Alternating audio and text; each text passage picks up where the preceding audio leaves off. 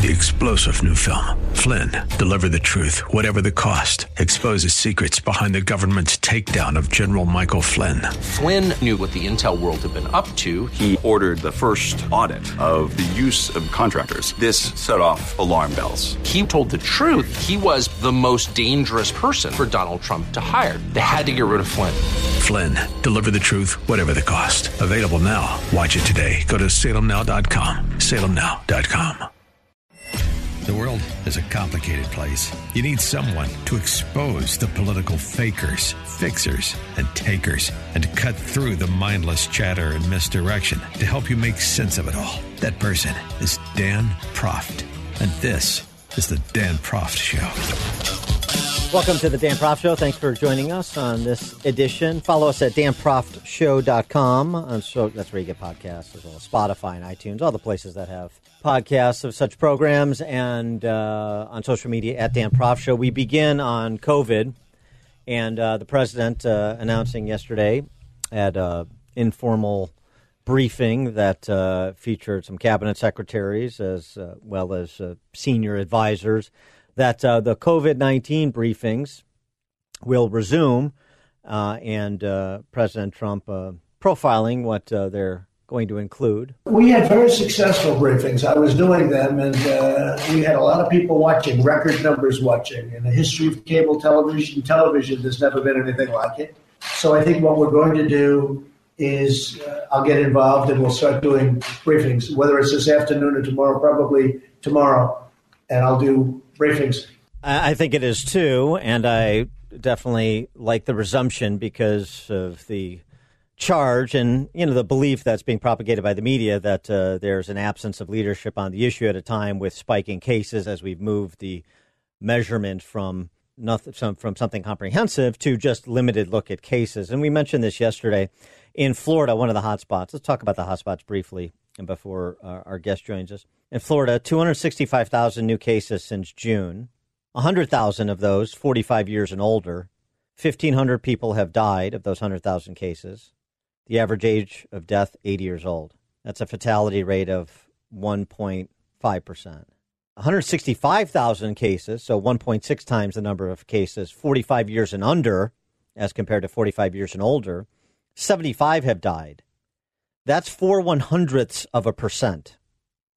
As noted Stanford epidemiologist John Ioannidis has said, if you're under 45 years old, your chances of dying of COVID-19 are almost zero. That seems to bear out, although that's not, I think, the generally understood truth.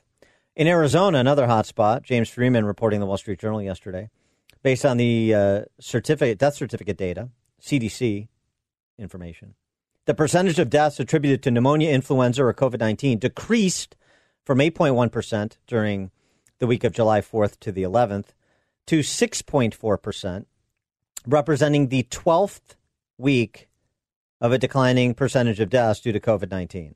Alex Berenson tweeting out yesterday about Florida as well as Houston, Texas. The real story of Florida is incredible. 150,000 positive tests in the last 2 weeks and effectively no change in either total hospitalizations or ICU statewide. In Houston, all the hospitals are not full. New COVID hospitalizations are down 30% over the last week. So that cases in context is something the president needs to explain. The data on schools in the context of the debate and the amazing nature that there is even a debate also has to be distilled. And then, as the president said, a continuing update on development of vaccines and where those stand, with some encouraging news over the last couple of days from the Oxford AstraZeneca group, as well as earlier from other operations that are competing to bring vaccines to market, as well as therapeutics. But again, Reuters reporting yesterday, this is so critical. Sweden versus Finland. Sweden's decision to keep schools open during the pandemic resulted in no higher rate of infection among its school children than in neighboring Finland, where schools did temporarily close.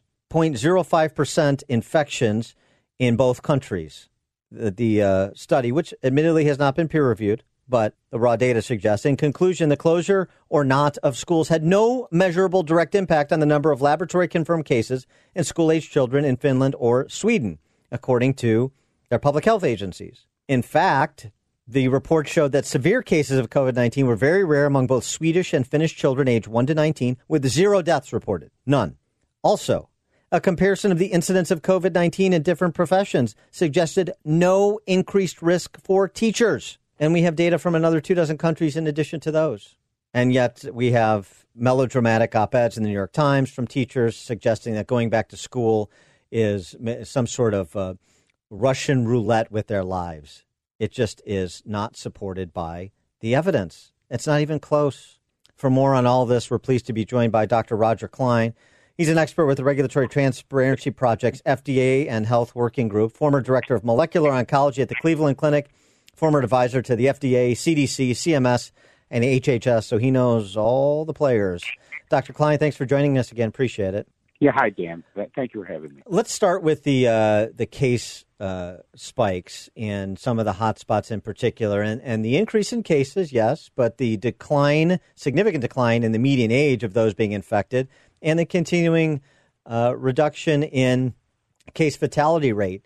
What are we to make of what's transpired over the last several weeks in places like Arizona, Texas, and Florida, and California? Should we be watching states pursue a second round of shutdowns? Well, actually, no. We absolutely shouldn't do that because we don't have any real reason to believe that they're helpful or that they're going to change the long-term course of this epidemic, and all they do is cause economic distress and psychological distress to people. So, no, we shouldn't do that.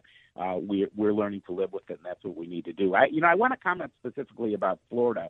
I think they are doing a great job, so this is such a different narrative than you'll hear in the media. But first of all, the data tracking is amazing. They have, as do most of these states, they have really good data published on their websites. But what I really liked there was they tabulate the deaths occurring at each nursing home. Yeah. So and I think one of the reasons that the death rates are so low is because they're watching the nursing home so closely. And that's really one of the types of targeted approaches that we need to take in this country in order to minimize deaths from this virus, as in accordance with the data that you presented, which is absolutely correct. The one point I would add is the case fatality rates that you're presenting are much, much higher, even as low as they are, much, much higher than the infection fatality rates, because we're not capturing all the infections. Florida's got a lot of cases. They are doing a lot of testing. They have tested over 3 million people. We have to understand the disease, the virus, it's spreading. But on the other hand, many of these people who are being tested now and being confirmed to carry the SARS-CoV-2 virus would not have been tested in March or April. And so when you hear Dr. Redfield at CDC say, if everybody wore masks for 6 weeks, we'd beat this thing, how do you respond? The president responded, and Chris Wallace on Sunday, basically saying, well, look, I don't believe that's true, number one. And I think what he's saying is wearing a mask doesn't eliminate the virus's existence. It may slow the spread a little bit. It may protect some people. But the idea that is some sort of panacea and then we'll be on the other side of the virus, that's sort of there's just no basis for that, is there? No, I don't know why you would make a statement like that. It's really coming from way out. I mean, this is very foolish. There was a study that was published in the Proceedings of the National Academy of Sciences recently, and I'm not the biggest fan of mathematical models, but I think it's worth looking at. The authors projected or estimated that we would need to isolate each symptomatic case and over 1/3 of all asymptomatic cases in the United States in order to suppress the infection to less than 1%. And that's not getting rid of it, it's suppressing it. The notion that masks are going to get rid of this is really quite foolish. We don't have direct evidence that masks are actually going to even slow the spread. We don't have direct evidence of that. We have sort of extrapolations that we're assuming that they may work. But the idea that they're going to alter dramatically the long-term trajectory of this virus makes no sense. We have a virus that many people, including these experts you quote, will say is twice as transmissible or more than influenza. And we know that the period during which the virus can be transmitted is the pre-symptomatic, for example, period is maybe 3-4 times longer than that for influenza. If masks can't get rid of influenza, it seems impossible to believe they're going to get rid of a virus that seems much more likely to spread. And what we need to do... Let's just hold it there, and then we'll come back on that point that you were going to make about what we need to do. I also want to get your assessments of some of the other topics we were getting to, which is the school reopenings, as well as where we are in vaccine development based on the news reports. More with Dr. Roger Klein, former director of oncology at the Cleveland Clinic, right after this. Don't cry, don't raise your eye, it's only teenage wasteland. Listen to podcasts of the show at danproftshow.com.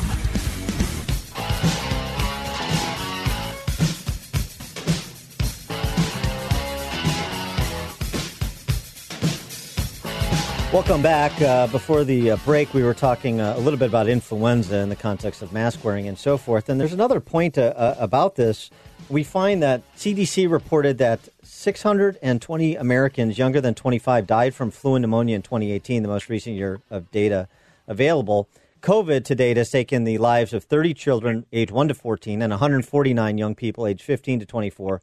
This means that based on most current data, children are more than 3 times more likely to die of the flu or pneumonia than from COVID. We also know that that's a 2018 CDC study of 6 flu seasons concluded that half of the flu-related deaths occurred in otherwise healthy children, 22% of whom were fully vaccinated. So 1 in 5 children who died in 2018 were fully vaccinated, otherwise healthy, and still the flu struck them down tragically.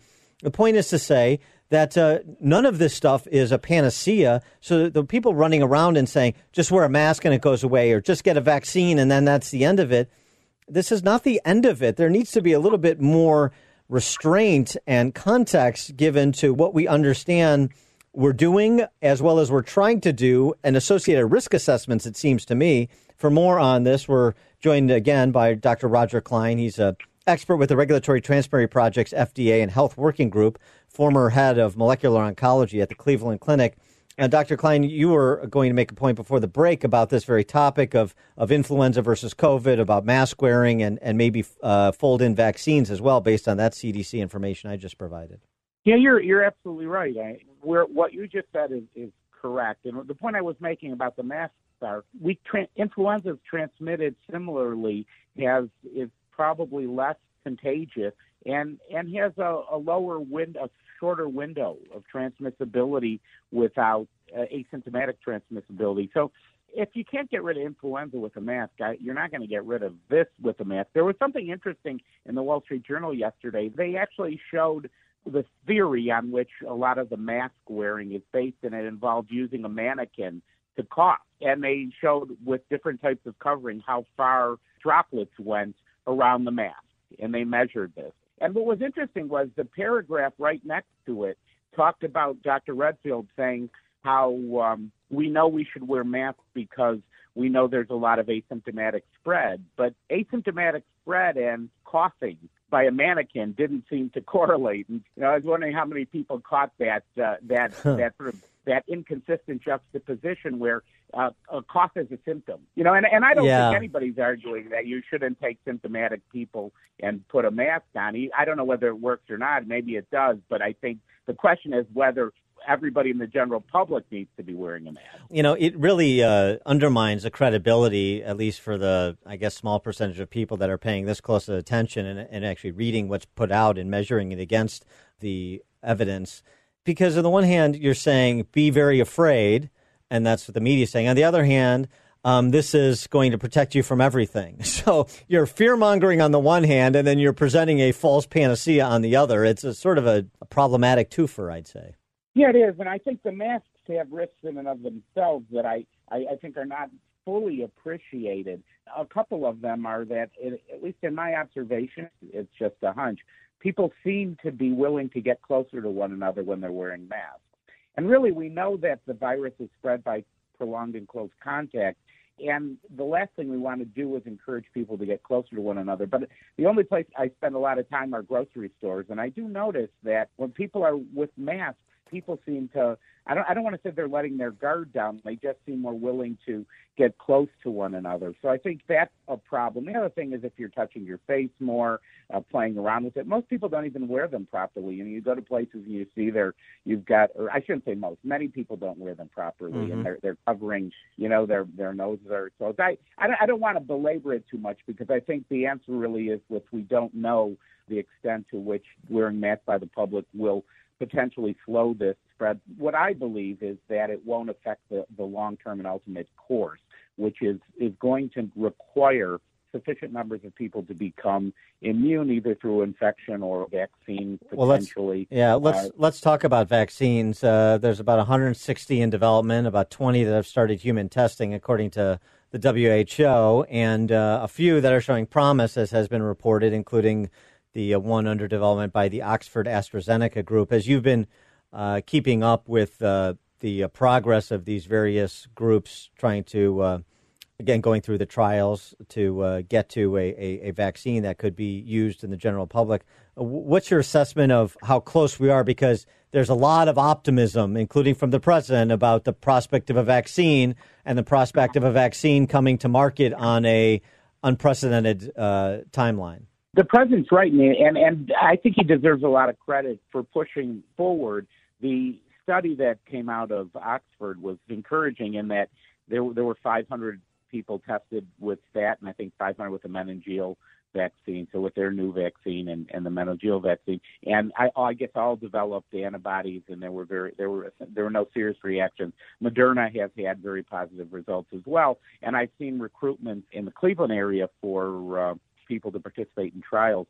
What I would say is that, let's say, for example, we have a significant trial population, which isn't going to be, millions of people, but thousands of people. I guess Oxford's doing about 30,000 around the world, and we run that trial, and we've got some good evidence for, by early next year, which is ambitious. I guess the problem is what's it going to take to immunize or vaccinate 300 million people? That's a different issue than having a vaccine ready. So we may be able to vaccinate some susceptible populations, which would minimize deaths, and I think that would be great. The idea that we're going to get rid of the vaccine this way, I think it's moving fast, and truthfully, I think it's going to burn itself out ultimately when enough people get infected, and it's kind of a race between having people get infected and getting a vaccine ready, and maybe certain population groups will be able to the highest risk people, for example, maybe we'll have something that we'll be able to save lives with. Before we let you go, in one paragraph or less, is there any reason that kids should not be back in school at the K through 12 level? Well, the argument for not being back in school would be that they're going to transmit the virus to parents and others.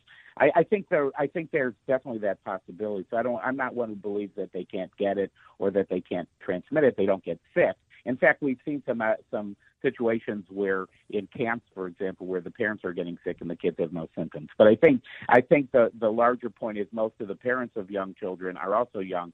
I think we need to keep the grandparents away. We need to keep people who are at risk away from these children until they're tested and they've had a certain window where they're over it. There's no question they can spread it, but the risk to the children and the disruption to society are too great to keep people home. So we live with all kinds of risks. We live with influenza. We live with other diseases, and I think that the balance of the public policy determination needs to take into account many different facets, not just whether or not a person gets sick or whether some people, and they will, some people will die from this. We need to approach it rationally, based on relative risks and potential outcomes of many kinds, including the learning and the psychology and development of children. He is Dr. Roger Klein, expert with the Regulatory Transparency Project's FDA and Health Working Group, former director of molecular oncology at the Cleveland Clinic, and former advisor to the FDA, CDC, CMS, and HHS. Dr. Klein, always a pleasure. Thanks for joining us. Thank you.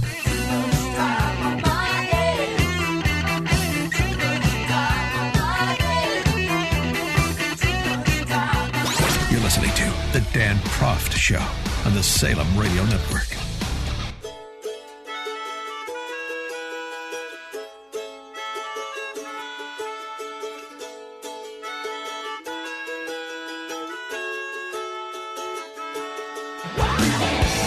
Welcome back to the show. A Wall Street Journal NBC News poll on race relations that was posted yesterday finds nearly three-quarters of Americans, 71%, believe race relations are either very or fairly bad, which is a 16-point increase since February.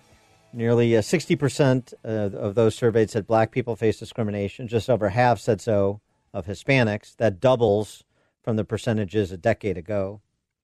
And then the partisan divide. An overwhelming majority of Democrats, 90%, said black people are discriminated against. 26% of Republicans agreed.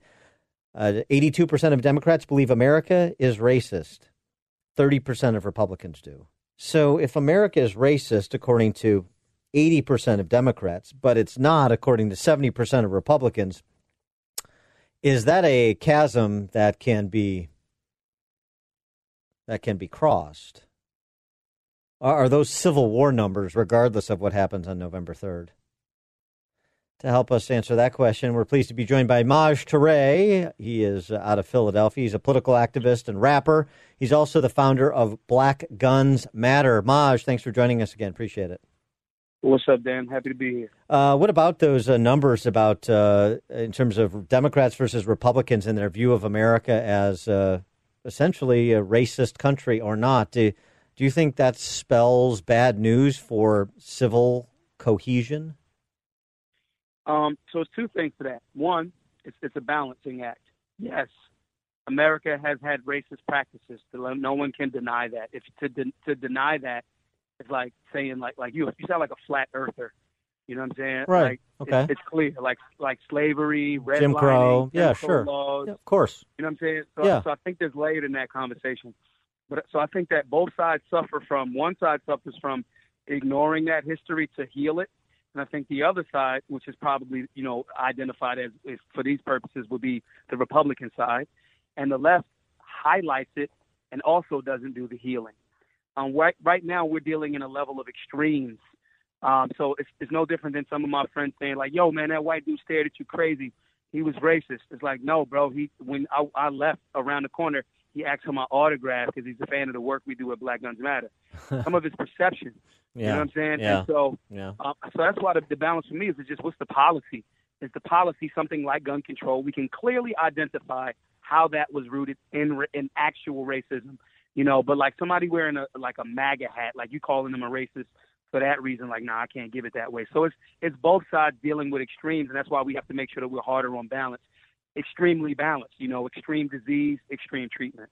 What about what does the healing then entail? Both perspectives. What do Republicans need to do? I mean, I don't think Republicans are afraid to acknowledge that slavery existed, that Jim Crow laws existed, and those were terrible things. So what is it that Republicans need to do a better job of extending an olive branch of promoting racial cohesion and understanding and tolerance? So it's two or three things. One, we can stop pretending like there weren't policies that changed out of Jim Crow and those things. We like to say that racism is so far away. We got to stop pretending like they didn't morph into policies. Redlining is one clear-cut example of it. That's not like something that happened like 150 years ago. You know what I'm saying? Mm-hmm. It did, but then the policy shifted. You have to start it. When you want to understand something, to my friends on the right, you got to go to the origin, the natural genesis, and watch the breakdown of it, how it evolved. How it changes, how the statistics currently are an offshoot of that. So when you say, for example, they say 13% of black people or 13% of the population, they create 50% of the quote unquote, they break the law, 50% of the crime. Never mind the fact that it's a lot of that is for, like cannabis, right? And if the origin of cannabis prohibition in America was a guy literally saying, I think cannabis makes white women want to sleep with Negro jazz musicians. And then there's policy out of that, like literally, like not even figuratively. Then there's policy out of that. Then a bunch of black dudes are going to jail for weed, and that's added to the crime stat. You got to look at the racism in that. Now, does that mean that like every white dude's walking around as a Republican is racist? Hell no. Nor does that mean that white dudes or black people that are Republicans should be paying for the sins of the father per se. No, but you have to acknowledge that it's not just some far-off, far-fetched ideological thing that just happens only in people's minds. It has also been backed up by policy. Every single time that bigotry has made it to legislation, it's because of the state. And Republicans can stop being rhinos, right? My friends, I love you guys, us. I love us on the right. However, but a lot of times we're Republicans in name only, and we're not being as conservative as we used to be or should be or pretend to be. So that's one of the ways that they can create something. Amen to that. When we come back with Maj Touré, I want to get his critique of the left and what the left isn't doing that could be promoting racial healing as well. Maj Touré, political activist, rapper, founder of Black Guns Matter. More with Maj.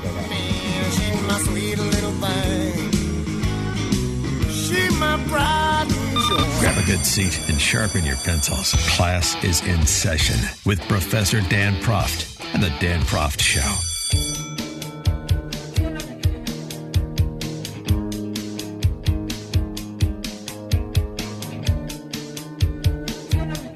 Welcome back. We're talking to Maj Touré. He's a political activist and rapper out of Philadelphia. He's the founder of Black Guns Matter. And Maj, before the break, we were talking about you were talking about the failures of both the right and the left when it comes to promoting racial tolerance and healing and social cohesion. And I want to get your perspective on the left, particularly as I'm observing what's happening with some of the civil unrest in major cities.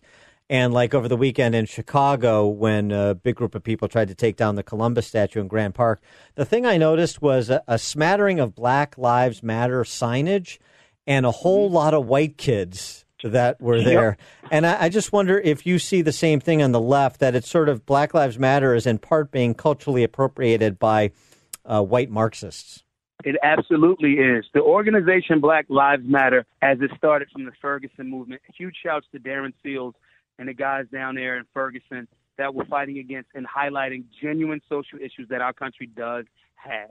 That is not what Black Lives Matter Incorporated has morphed into. So now you got really, really rich, really wealthy people, just like they do, right? Piggybacking on black people's struggles, piggybacking on it, and then co-opting. And that's one of the key points of politics that I want some of our friends on the left to understand.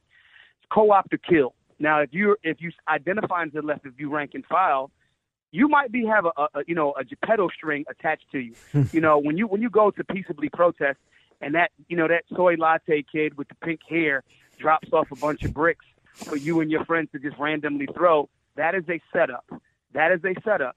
So what the left can do, I'm talking about rank and file. The people that are on the left that are in political advantageous and leadership positions that have an agenda, I'm not talking to them. They're not going to listen to me anyway.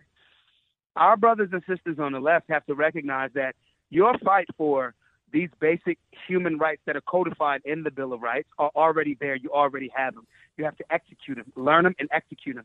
You need to recognize when your movement for genuine things, so whether you call that social change, political change, economic change, those are legitimate, right? You have to recognize when you're being Geppettoed. And right now, the movement that I agree with of Black Lives Matter, the movement, the general white people can get down with that. Like, we have a history of some problems and recognizing it in its policy that has been negatively impacting our melanated American brothers and sisters. Everybody can get behind that, right?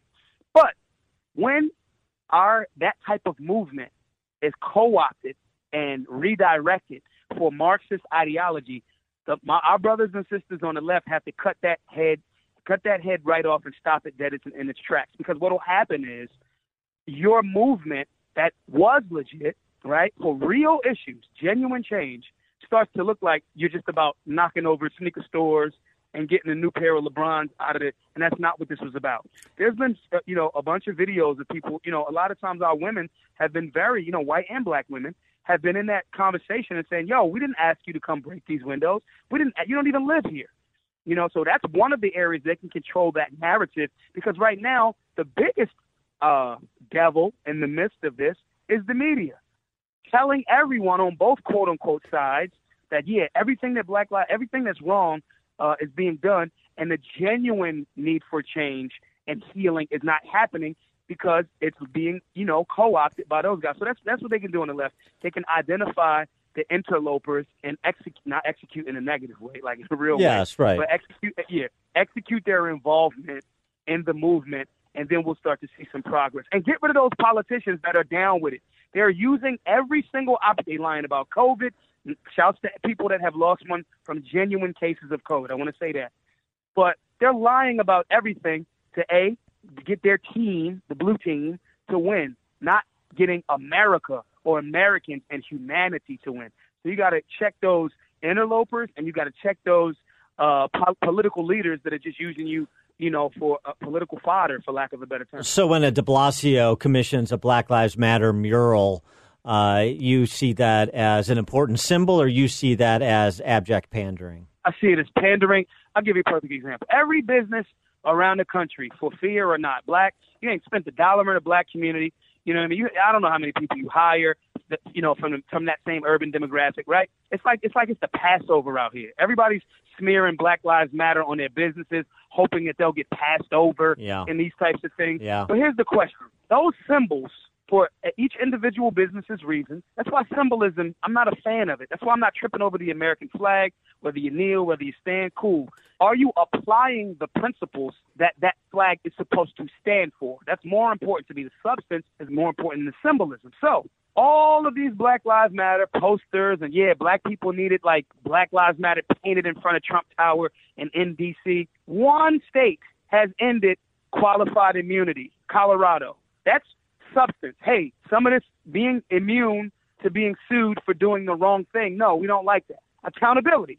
But this whole conversation was about police brutality. On a part of that being based on their saying what they want, which is, I agree with certain levels of ending qualified immunity, right? Everything has layers and shades, but out of all of the country and all of the Black Lives Matter T-shirts and face masks being sold, one state has actually done something that has to do with legislation and getting substantial change in policy. So no, that is unmitigated pandering to make it seem like you care, but this is the same person that will add for more gun control and lock black men up, not for robbing, but just having a firearm. It's a contradiction of the highest order, and it's a waste of everybody's time and paint. And what about the whole defund the police movement? You've had Berkeley, California, now outsourcing traffic stops to unarmed city workers,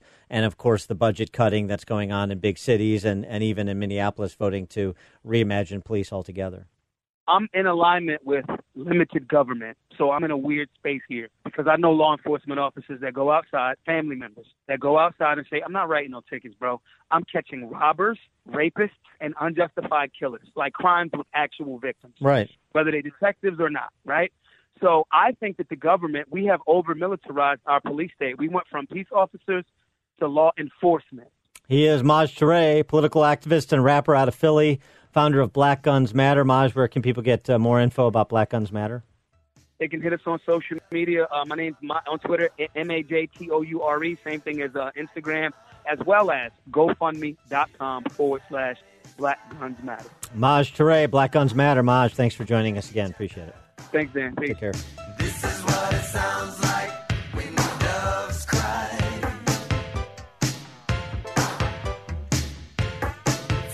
The more you listen, the more you'll know. This is the Dan Proft Show.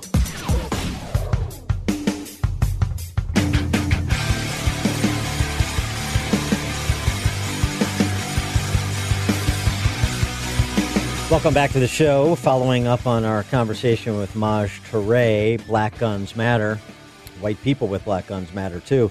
This is the case of Mark and Patricia McCloskey, the couple that defended their home in St. Louis during a Black Lives Matter / the whole panoply of agitators that were trespassing on private property, their private drive, damaged a gate, according to pictures that were presented by the McCloskeys to authorities. So vandalism, that's still a criminal offense. And just flourished their weapons, even inartfully and unsafely, admittedly. Not necessarily a McCloskey's fan. You know, these are trial lawyers. And on the show, we've documented just how litigious Mr. McCloskey is. But that's whose rights are the most difficult to defend, the people that you're disinclined to like, because the McCloskeys, as with every law-abiding citizen, they are entitled to the full complement of their constitutional rights, including their right to self-protection under the Second Amendment. This is what Maj Touré was talking about. And political prosecution is what we're talking about now. The St. Louis Circuit Court attorney, Kim Gardner, filed charges against the couple. They have both been charged with unlawful use of a weapon / flourishing their weapon. That's the unlawful use. Well, the Missouri State Attorney General, Eric Schmidt, reacting to the charges filed, said this. The right to keep and bear arms is given the highest level of protection in the Missouri Constitution and our laws, which I'm charged with protecting. This includes the Missouri Castle Doctrine, which provides broad rights to Missourians to protect and defend their personal safety and property against those who wish to do them harm. And yet, in the wake of radical calls to defund the police, and with rates of violent crime skyrocketing each day, the St. Louis Circuit Attorney filed suit against the St. Louis couple, who, according to published reports, say they were doing just that, defending the safety of their family and their private property. Enough is enough. As Missouri's chief law enforcement officer, I simply will not stand by while Missouri law is being ignored. That's why I'm entering this case and seeking the dismissal of this case to protect the rights of Missourians to defend themselves and their property under Missouri's Castle Doctrine. A political prosecution such as this one would have a chilling effect on Missourians exercising their right to self-defense. The law in Missouri is clear and must be protected. We're in the middle of a crisis of violence in our neighbor cities here in Missouri, including in St. Louis. My office is committed to working with law enforcement, state and federal partners, and community leaders to protect our communities, combat violence, and defend our citizens. We should focus our attention on that, not these kinds of divisive decisions not based on the law. May God bless you, and may God bless the great state of Missouri. You know, this is the show me the man and I'll show you the crime Soviet-style justice system that Kim Gardner down there is attempting to impose. Anders Walker is a St. Louis University law professor, constitutional law professor. He agrees with the Attorney General. There was no right to protest on their street, being a private street. The protesters were actually trespassing, and thus the McCloskeys' defense of their private property is covered by the state's Castle Doctrine. Those charges should be dismissed, and we'll be watching this case. This is Dan Proft. Far from the fake news, he's always got the real story. This is the Dan Proft Show. You are fake news. The world is a complicated place. You need someone to expose the political fakers, fixers, and takers, and to cut through the mindless chatter and misdirection to help you make sense of it all. That person is Dan Proft. And this is the Dan Proft Show. Welcome back to the show. Again, follow us, danproftshow.com, on social media, at Dan Proft and at Dan Proft Show. In September of 2016, our next guest wrote, "The election of 2016 is a test, in my view, the final test, of whether there is any virtue left in what used to be the core of the American nation. If they cannot rouse themselves simply to vote for the first candidate in a generation who pledges to advance their interests and to vote against the one who openly boasts that she will do the opposite, then they are doomed. They may not deserve the fate that will befall them, but they will suffer it regardless." Those were the words of Michael Anton in his now memorable Flight 93 election commentary, one of the most important commentaries of the 2016 campaign cycle. And Michael Anton went to work in the State Department for President Trump for a time after his election, and he continues to write over at the Claremont Review of Books. Very interesting thinker who had a real sense of what the choice was in 2016. So who better than to give us a sense of what the choice is in 2020 and how similar it may be to the choice in 2016? Do we have to answer the same question again? Michael Anton is a lecturer and research fellow at Hillsdale College, senior fellow at the Claremont Institute, and as I said, former national security official in the Trump administration. Michael, thanks for joining us again. Appreciate it. Hi, thanks. Just a small correction. I actually never was at the State Department. I was at the White House the whole time. Oh, the White House. I'm sorry. I knew you were in the national security space. I misspoke. Yeah. My bad. So 2016, I read your words. That was the framing. Is 2020 a reframing of that frame? Unfortunately, it is. I think people want to hear a different answer. They want to hear me say no, or they want to say, well, it must be, contradictory. Not every election can be the most important election. But unfortunately, American politics are in a period where these are, kind of all or nothing struggles. And it shouldn't be this way. Politics should never be this way. Politics should be about give and take, compromise, rule and ruling in turn. And I don't get that sense at all.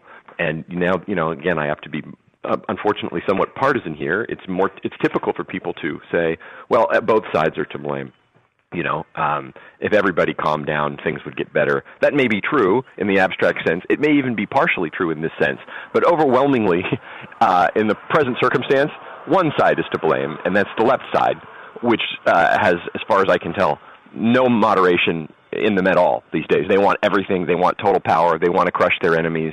They want to remake and fundamentally transform the country. And if you stand in their way, you're a bad person. Is essentially where they are. Yeah, it would seem to me that the words you wrote in 2016 it's the same question. It's actually even more pressing, that question about whether or not there's any virtue left, because we did not have clearly the sort of government expansion because of a virus that in the lead up to 2016, as well as the sanctioned violence in major urban centers that we do in advance of November 2020. No, we don't have any of that. And we've also, the events of 2020 have exposed a lot of things. It's exposed also a kind of a really disturbing lack of will on the part of political leaders who should know better and who take oaths to enforce laws and protect citizenry, and who really aren't living up to those oaths in so many cases. I think what you've seen with the virus too is extremely important. All governments recognize, or all ones that function and last, recognize the possibility of emergency situations in which emergency measures have to be taken for the public good, but the good governments are extremely reluctant to invoke such powers and use such powers, and when they do, they tend to end them as soon as possible. Well, we're seeing kind of the opposite now, where these powers are being invoked all over the place in ambiguous situations without any reference to the rule of law. You had a famous interview with the governor of New Jersey, was asked by Tucker Carlson, were you worried about the constitutional issues? And he said, no, I didn't even think about it. It was above my pay grade. So they sort of acknowledge, this violates the Constitution, what we're doing, but, who cares? And they don't seem to be in any hurry to surrender these powers. In fact, I sense the opposite, that, we have a new normal now, and while having asserted control, we can continue to maintain control indefinitely. Isn't this great? This is all very disturbing, upsetting, should be worrisome to everyone, especially given that, I'm no expert on viruses, pathologies, or whatever. In the February-March timeframe, I was willing to believe the worst because I didn't know, but we have to be honest with ourselves and admit that most of the worst predictions that the super alarmists on cable TV were giving us back in the early spring didn't come true. And I'm not saying this thing isn't deadly, it isn't dangerous, it's harmless. None of that's true. It's obviously dangerous, it's obviously harmful, it's a virus after all. But what we have done is reorder our society fundamentally and curtail our rights in a way that some people in this society who want to be permanent over a thing that is not nearly as dangerous as it was made out to be, which leads one to believe that we were just being lied to all along. Right. That, this was the plan, right? The plan was to scare the hell out of everybody, lock down the country, assert power, and then never give up the power. Because that's what the left understands. It's sort of like once Milton Friedman, nothing is so permanent as a temporary government program. We just need to get the program off the ground, then it'll exist forever. We just need to set the precedent here in our response to the virus, and then we can always use that precedent again. Yeah, that's the way it's looking, and I'd like to see. Fear is effective in the sense that nobody wants to get sick and die, and nobody wants their loved ones to get sick and die. And so, if you tell people and you guilt and shame them into saying, you will be responsible for your loved one's death or your neighbor's death if you go outside and you live your life, people are sensitive on that score. They want to do the right thing, but the sort of brute force propaganda that you see from every element of government and every element of the media and the so-called scientific establishment, and these people get caught in contradictions all the time. They say X one day, they say Y the next day, they say not X the third day. Remember when we weren't supposed to wear masks? Yeah, right.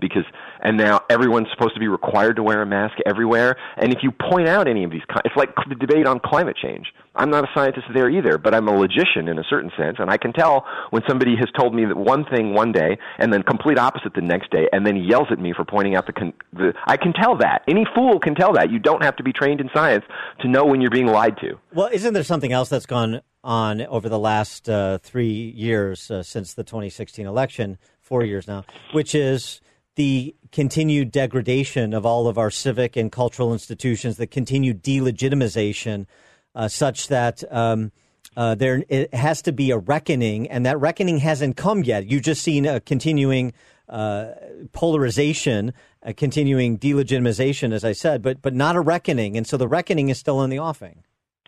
Well, I don't know what's coming. I worry about it. I'm concerned about it.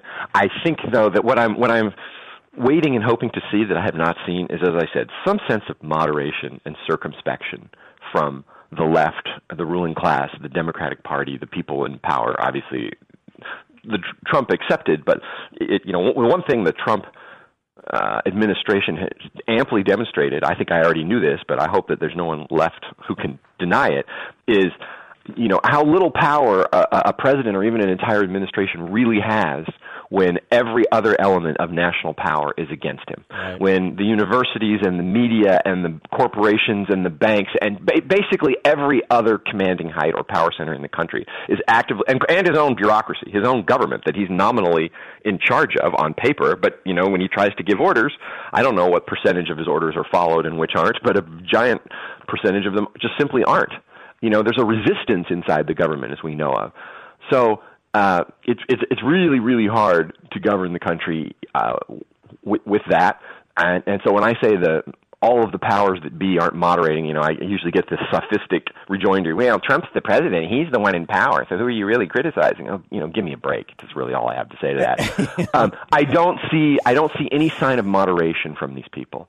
They have their foot on the pedal.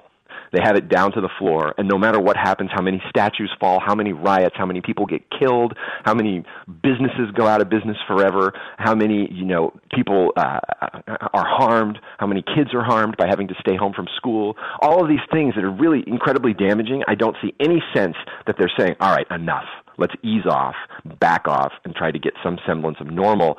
They're just pressing hard, and that's why I think what you I can't remember the word you used, a reckoning or that wasn't it. Yeah. I just think it's coming, or it might be, and if it does, it'll be because they could not bring themselves to slow down and moderate and compromise in any way.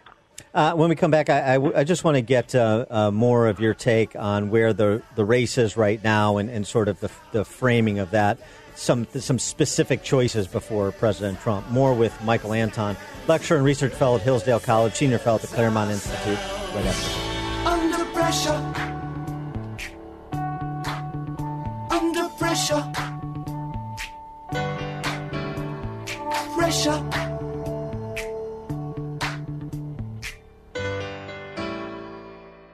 Listen to podcast of the show at danproftshow.com.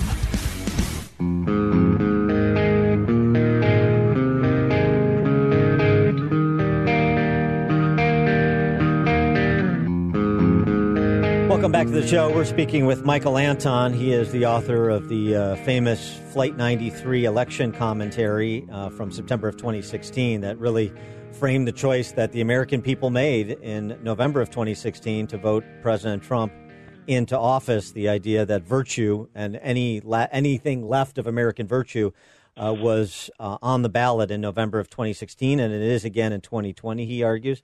He's a lecturer and research fellow at Hillsdale College, senior fellow at the Claremont Institute, former national security official in the Trump administration. And we're talking about the choice of sort of the handle civilization versus not civilization in 2020 to some extent, the lack of moderation from the left you were referencing. And so when it comes to a choice like insinuating himself into what are largely local affairs, law enforcement in big cities that are beset by rioting and have been for the last couple of months intermittently, in Portland's case, uninterrupted, and what the president should do. He has dispatched federal law enforcement to Kansas City, to Portland. It's coming to Chicago this week. And Selena Zito argues in the New York Post he needs to do that he needs to be seen as the law and order guy in substance, as leading the quelling of this disruption, the violence, the looting, the rioting going on in American cities. And there are others that say if these leftist mayors in the big cities of America want to tell Trump to go pound sand, we got it, then he should wash his hands of it and say, okay, well, you got it. And then that frames the choice even more so in November of you can either have their America or the America I want for you. Yeah, so I'm about to commit the worst sin that the subject of an interview can commit, that I've been told over and over again. The one thing you never say is, I don't know. Don't express an opinion. Right. So you've given me an A or a B. I can see this both ways, right? It certainly looks, his job, the oath that he takes is to support, protect, and defend our Constitution and our laws, which are being violated with impunity in places. It is bad for the country. It's bad for these cities. It's bad for the citizens who get harmed in these riots, that nothing is done. The fact that these mayors are incapable or unwilling doesn't relieve the president of his opportunities, et cetera. Plus, on just purely the political sense, it looks weak to be in charge, nominally, the president, and either not be willing or not be able to do anything about it. On the other hand, it's going to be very difficult for the feds alone to restore order in a zone that doesn't want order, whose local governments don't seem to want order, where the entire citizenry is so passionately opposed to the president. I mean, think about this for a second, right? Portland didn't vote for Trump in 2016. They're not going to vote for Trump in 2020. I don't know what the percentages are off the top of my head, but it's something like 85% liberal Democrat or leftist Democrat or Antifa Democrat or whatever you want to call them in Portland. They're destroying their own city in a temper tantrum. They're not going to they're not sticking it to Oklahoma or someplace where, Trump's on one of Trump's strongholds. This is akin to somebody unhappy with the way things are going, burning down his own house. Now, it's on the political sense, I wonder what is, well, let me put it this way. If these people in these cities tearing them down see the federal agents as Trump's soldiers, right, as not there to help them, but there to hurt them, then I don't know what good the feds can do, and they might end up making it worse. That is to say, not on purpose, but because of the reaction they get from people who have, in my opinion, clearly lost their minds. And in a political sense, what I worry about is that the certain parts of the left, the provocateur parts of the left, are looking and hoping to create some kind of incident that they can capture on video to say, look at Trump's stormtroopers, right, violating the rights of peaceful protesters and wave the bloody shirt and so on, pick your metaphor, and that they're sort of double daring him to see if he can blunder in, blunder into a situation like that inadvertently, trying to do the right thing, but in effect being trapped into a situation that can just be used for propaganda purposes on the other side. So I've been thinking about this since it all started, and these to me are two arguments that are so equally strong. I don't know how to choose between them, and I feel what it must be like to be the president and have to face a decision that's this difficult. It's very, very hard, and I don't know what I would tell him in this circumstance. Maybe would schools be an easier one, where he talked on Sunday with Chris Wallace about withholding federal DOE funding to local school districts who don't reopen based on no science, because there you say, it's an opportunity, I think, to go back to the framing to say, look, the people who are saying defund police, that's synonymous with I'm rich and I'm insulated. The people who are saying keep the schools closed, that's synonymous with saying I'm rich and I'm isolated and I have choices. I think that you're right. That's a completely easier call. what it looks like is happening to me, reading the news and also watching the districts around where I live, is that the teachers' unions are trying to blackmail every school district they can into not having to go back to work in the fall. And they would howl and say, we do work. Well, we're working online, blah, blah, blah. Okay, fine. You'll also not suffer any consequences from this. You guys will still completely get paid. Whereas, think of the horrible effect this is having on kids and on parents. My kids got basically booted out of school in March and went to all online. And they were sad about it. They both enjoyed school. It's been a tough time for them. It's been kind of depressing for them. Mm-hmm. And they were looking forward to going back in the fall. As of now, around here, some counties, I'm in the greater Washington area, or some districts have said we're going all online, and some have said we'll do some hybrid model where you'll have 3 days off and 2 days in school. But the unions are pressing those school districts who are doing a partial return model to say, no, it has to be 100% online. And in some places, like L.A. County and some other big school districts, the unions are trying to blackmail and saying, give us X, Y, and Z, give us all this money, and they're adding provisions that have nothing to do with schooling, like, defund the police to this degree and give us $250 million. And then we'll think about, I mean, this is Democratic Party leftist intimidation tactics. I mean, the teachers' unions have always been an adjunct, an important pillar of the Democratic coalition, but now they're using their power over people's children to extract political concessions that have nothing to do with education. And this is hard in that teachers, in a sense, are like congressmen. Everybody hates Congress, but they love their congressman, right? Everybody hates the unions, but, when you interact with your kid's teacher who's doing a good job for your child and your child is enjoying the experience and benefiting from it, we all love those teachers. I love my kids' teachers. They've been wonderful for my kids.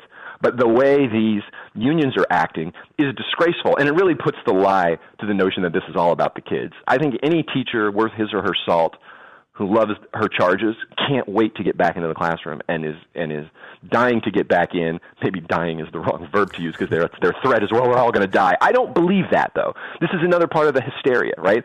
Kids aren't getting sick. People aren't. The death rate is overblown. The infection rate is overblown. It's mostly affecting people who are older and have pre-existing conditions. I've read many accounts that they're overcounting the deaths. So if you go into the hospital with some chronic or terminal disease and you have COVID, they chalk it up to a COVID death, even if you died of something else. There's all kinds of funny business going around.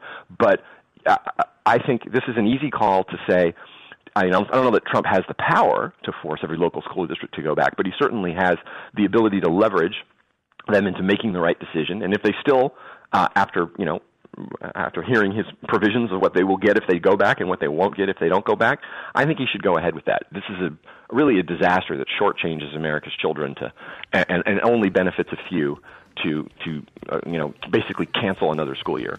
He is Michael Anton. He's a lecturer and research fellow at Hillsdale College, senior fellow at the Claremont Institute, and former national security official in the Trump administration. Michael, thanks for joining us again. Appreciate it. Thank you. Take care.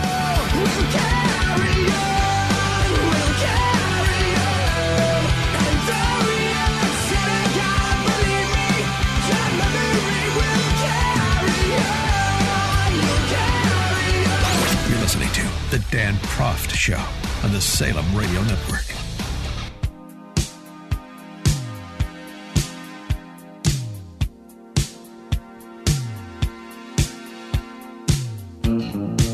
Welcome back to the show. Yesterday, President Trump had a bit of a briefing that featured a preview of his priorities, really a restatement of his priorities for any possible additional COVID-19 relief legislation.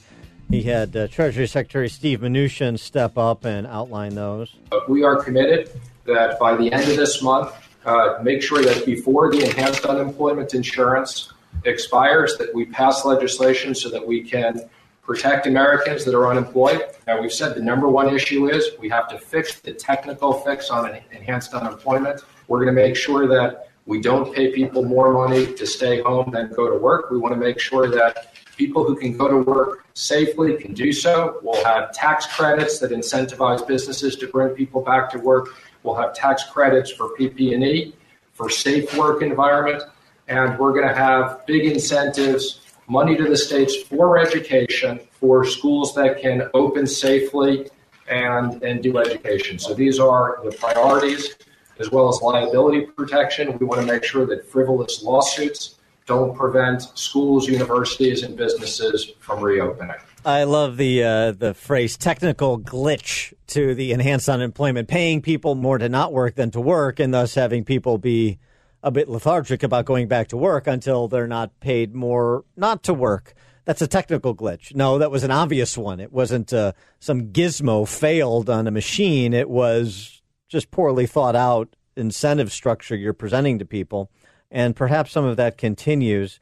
For a little bit of a discussion on competing visions for the American economy, short-term and medium-term, we're pleased to be joined by Allison Schrager, Senior Fellow at the Manhattan Institute, co-founder of the risk advisory firm Lifecycle Finance Partners, and author of An Economist Walks into a Brothel. I can't wait to hear how that ends. Allison, thanks so much for joining us. Appreciate it. Hi, thanks for having me. Secretary Mnuchin outlined, including the quote-unquote technical fix that's required to enhance unemployment benefits. Is that directionally where we should be going policy-wise to provide the proper incentives to job creators in America? Yeah, I think so. Back in March when they were debating the CARES Act, we were in a very different world. You know, you wanted no one to go to work. Providing an incentive not to work made some sense. But now we're in a different world. We're trying to live with this virus. We're trying to get people back to work, have companies reopen. So it becomes more important. It's a tough trade-off because we still have really elevated unemployment, and we probably will for the time being. The thing is, you want to get that balance right of encouraging people to go back to work, but also give people out of a job the support they need so demand doesn't totally collapse. So the right solution might be something in the middle, reducing that extra bonus and phasing it out over time. There's something else that was included in the Families First Coronavirus Response Act that hasn't gotten a lot of attention, if any, actually. But if you read it, up to an additional 10 weeks of paid expanded family and medical leave at 2/3 the employee's regular pay of rate, or an employee who has been employed for at least 30 calendar days is unable to work due to a bona fide need for a leave to care for a child whose school or child care provider is closed or unavailable for reasons related to COVID-19. Well, now as we're getting a lot of schools that are not reopening or doing virtual education only or doing some sort of hybrid a couple of days a week, all of a sudden you have another problem for employers who could have this provision in the first coronavirus relief legislation triggered where they're paying 2/3 of employees their salary if they want to keep them on the payroll to not work because they have to stay at home and take care of kids who aren't in school. Yeah, of course. I mean, there also could be an advantage of that of, you know, if you do send your kids back to school and they get sick, you don't want an incentive to send them to school anyway. So, I mean, you can debate who should pay for that benefit, but there are benefits to ensuring that if your child is sick with coronavirus, you don't err on the side of sending them to school anyway because you have to go to work. Well, right. But I mean, it's not a sick child that you get the 10 weeks. It's just a child whose school or child care provider is closed. So this seems to me like it's tantamount to another unfunded government mandate on the private individual, the private family, isn't it? Yeah, for sure. Of course, you know, you do, if schools are open, you know, it's not, you know, it's only 10 weeks that you get this benefit for. So, I mean, I guess, you know, eventually people would have to send their kids back to school. So it might not be the worst thing in it, but there's also, if school's open, no clear reason for it anyhow, except you do want to keep the incentives there that you don't miss out on pay if you do have to stay home with your child if they're sick. When we come back with Allison Schrager, I want to get to the piece that you wrote at city-journal.org for the Manhattan Institute on the stakeholder capitalism that Joe Biden is advocating for in his recently unveiled economic plan and some of the other provisions that he and Comrade Bernie have put out as part of their combined manifesto. More with Allison Schrager, Senior Fellow at the Manhattan Institute, co-founder of the risk advisory firm Lifecycle Finance Partners, and author of An Economist Walks into a Brothel. We'll be back right after this. Wrapped up like a deuce, another runner in the night, blinded by the Grab a good seat and sharpen your pencils. Class is in session with Professor Dan Proft and the Dan Proft Show.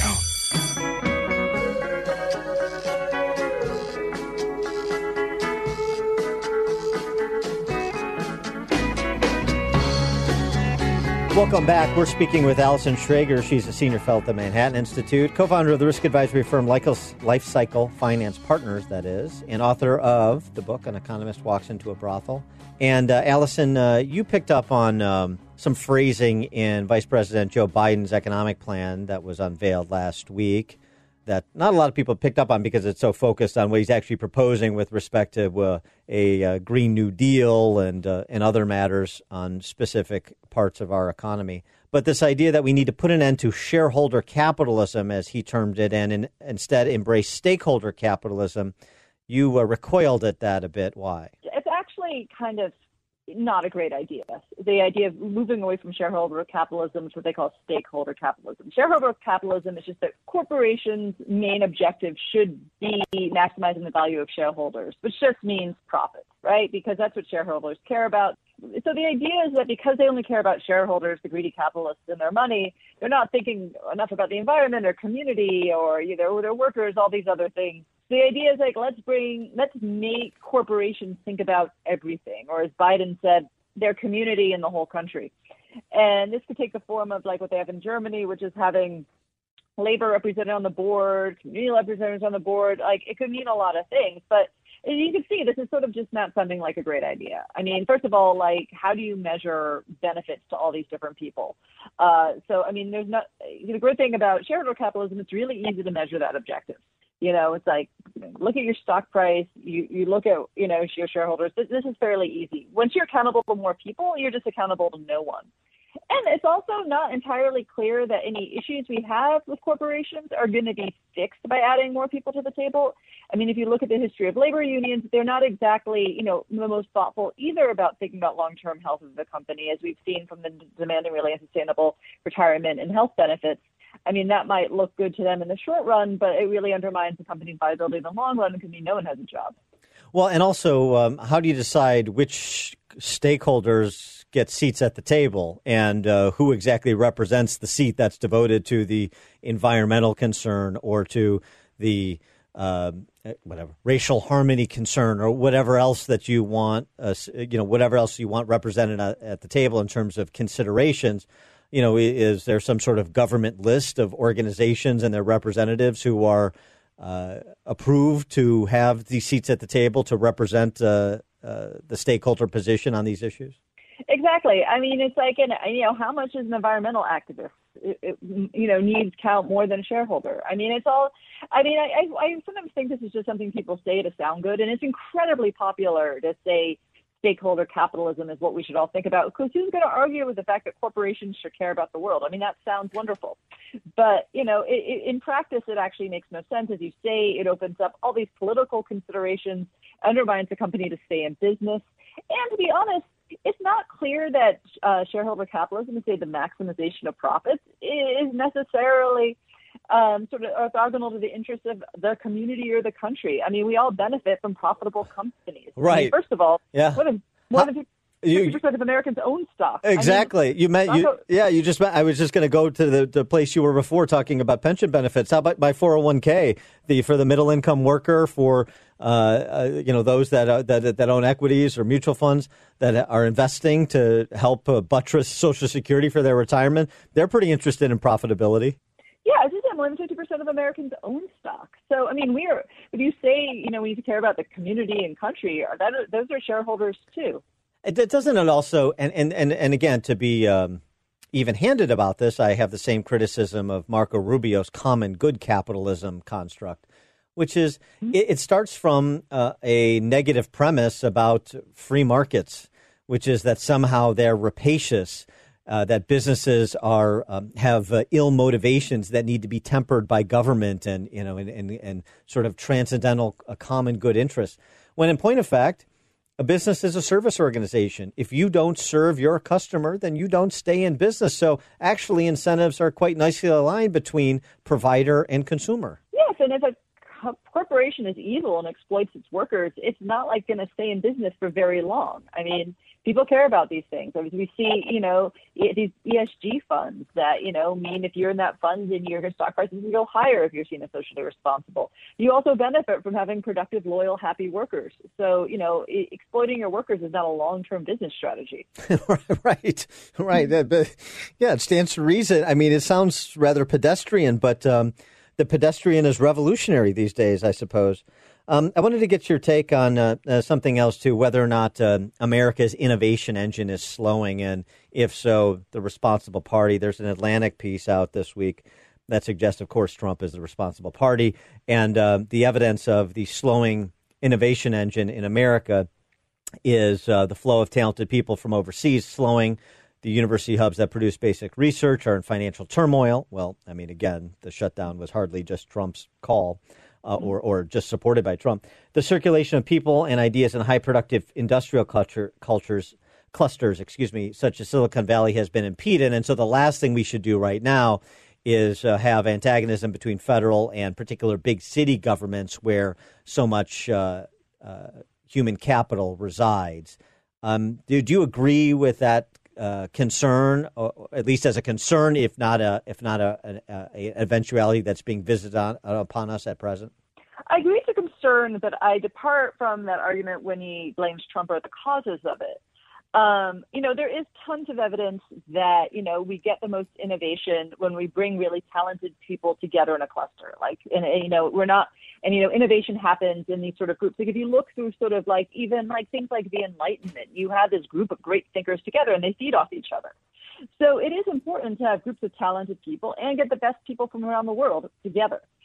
But, I think the causes of, the stress, first of all, shutting down universities, is not, as you say, Trump's idea.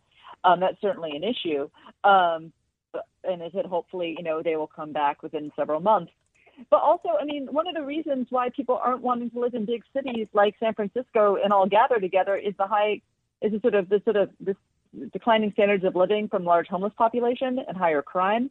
And also the fact it's so expensive to live there from sort of an inability to build more housing stock. So if you want people to all cluster together, as I said, in sort of these sort of innovative sort of producing communities, then you have to make it really pleasant for them to all live there. She is Allison Schrager, Senior Fellow at the Manhattan Institute, co-founder of the risk advisory firm Life Cycle Finance Partners, and author of An Economist Walks into a Brothel. Allison, thanks so much for joining us. Appreciate it. Thanks for having me. I want to be with you all of the time, all day, and all of the night, all day. The more you listen, the more you'll know. This is the Dan Proft Show.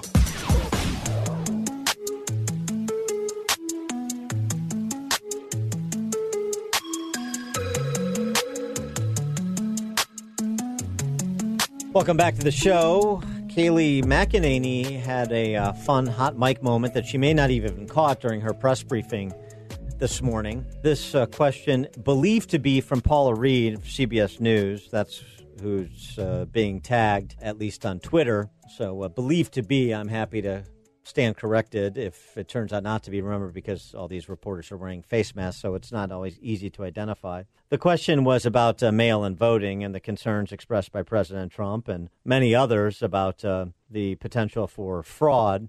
This was the reaction when Kayleigh McEnany cut off the discussion. There are questions about mass mail-out voting, and I know you don't want to hear them, which is why you talk over me.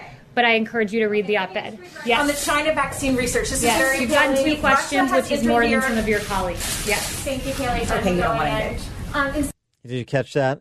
As she moved to another reporter, the reporter she was speaking with, believed to be Paula Reed from CBS News, muttered under her breath while the mic was still on, lying bitch. Well, that's interesting decorum in the White House press briefing room. In addition to that, just on the matter of mail-in voting, we've brought you the case of the Paterson, New Jersey, all mail-in ballot election and what a catastrophe that was. Well, we have another case study, New York. After primary night in New York on June 23rd, Democrat Rep. Carolyn Maloney held a 648-vote lead over her progressive challenger, Suraj Patel.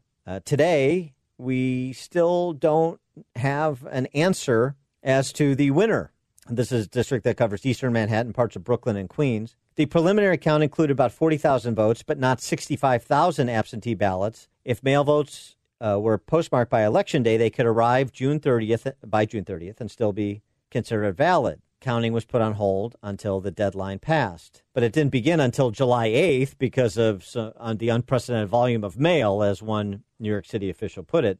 Meantime, Patel, the challenger to Maloney, was charging voter suppression, the cannibalization of the left. Voter suppression inside the Democratic Party. Maloney called the attack a cynical abuse of voter confidence. Comes straight out of Donald Trump's playbook, blah, blah, blah.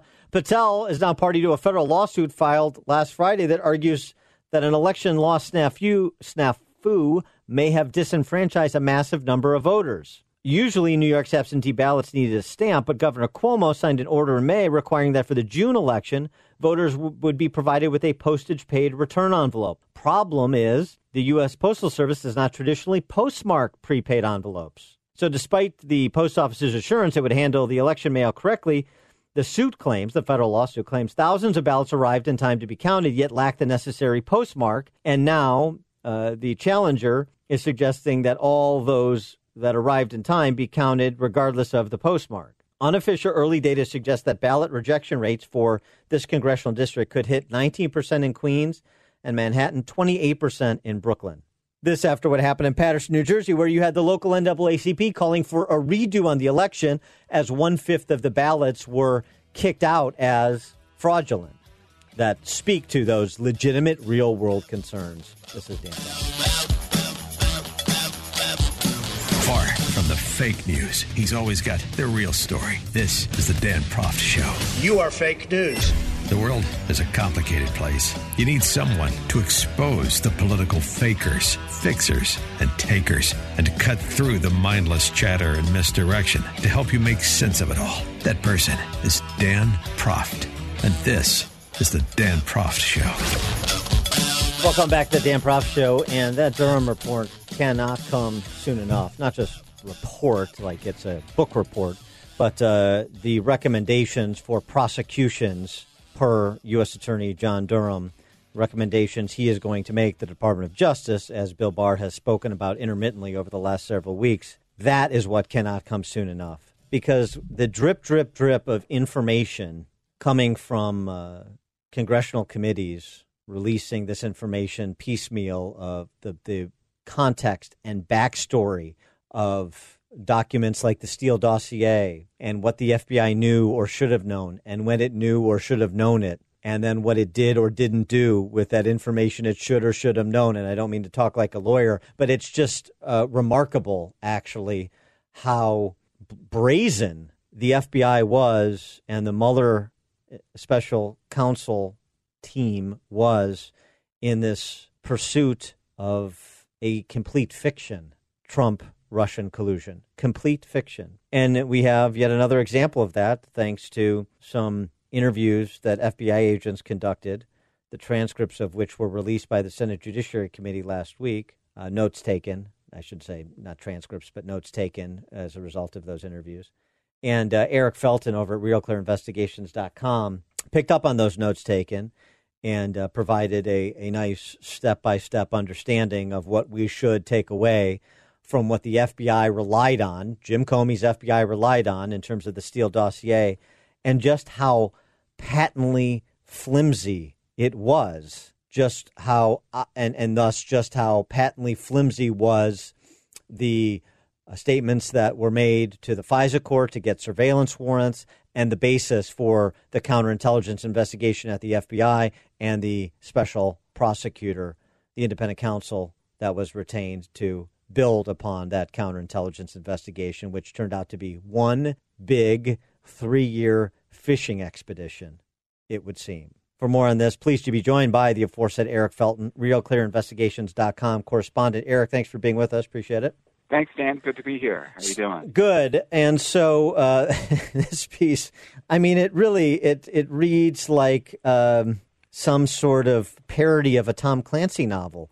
Walk us through the Steele dossier and Christopher Steele's primary subsources and what they asserted and how this was memorialized and what the FBI took away from it in pursuit of President Trump. Okay, well, In February of 2017, so right at the beginning of the Trump administration, the FBI did 3 days of interviews with Christopher Steele's primary subsource. Now, you'd think primary subsource, this would be somebody really connected into what's happening in Russia. Well, he's a think tank person in Washington, D.C., but originally it's not clear whether Eastern Europe or Russia, but he's got a group of friends who are really more drinking buddies than anything. It's a social circle, not a intelligence network, that he calls on for the information that Christopher Steele is asking for. So, for example, fairly early on in the production of the dossier, Christopher Steele asks his primary subsource, who's somebody who's simply on Christopher Steele's payroll, for information about Paul Manafort.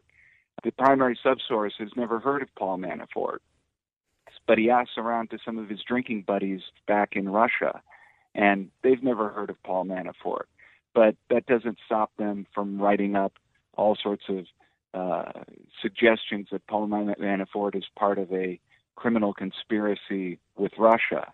And what you see in this in this interview that the FBI did, is not only that the dossier is obviously made up, but that the FBI knew it in February of 2017 from talking to the primary subsource, who was pretty frank with them about how, well, I didn't really know anything about this, and I asked so-and-so and so-and-so, who were labeled as source 1, source 2, source 3. But again, these various sources are pretty much just his social circle back in Russia.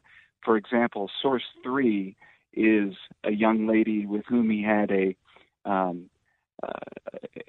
relationship that's never quite made specific, but when she would come to the U.S., she would stay with the primary subsource. He was in the habit of giving her money, and he had known her since they were in the equivalent of the 8th grade together. So what are the chances that your friend from 8th grade with whom you have perhaps a romantic relationship just happens to be tapped in to extraordinary intelligence about what's going on in the Kremlin? It doesn't bear scrutiny for a second. Well, and this source 3 that you mentioned too, she's apparently the source of the fiction that Michael Cohen made this trip to Prague on behalf of President Trump. That's something apparently she just heard through gossip or read in some Reddit chat online or something, and just repurposed it, and then it became part of the official dossier. Well, it's even worse than that, which is you have the primary subsource.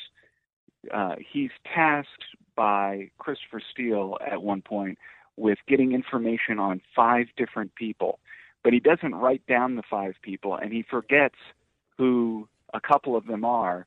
So all he can remember is that there are 3 names now that he's looking for: Carter Page, Paul Manafort, and Michael Cohen. He has no idea who Michael Cohen is, but he goes to subsource 3, his 8th grade girlfriend, and asks her about those 3 names. She's never heard anything about the 3 names, except then she says, wait a second, Michael Cohen. Yeah, I've heard of Michael Cohen. In fact, I know that he went to Prague with 3 henchmen and met with Russian. She starts spieling this spiel, kind of out of nowhere, like a John Lovitz Tommy. What was the pathological liar Tommy Flanagan or something too? It's like, yeah, that's the ticket. This is just making stuff up.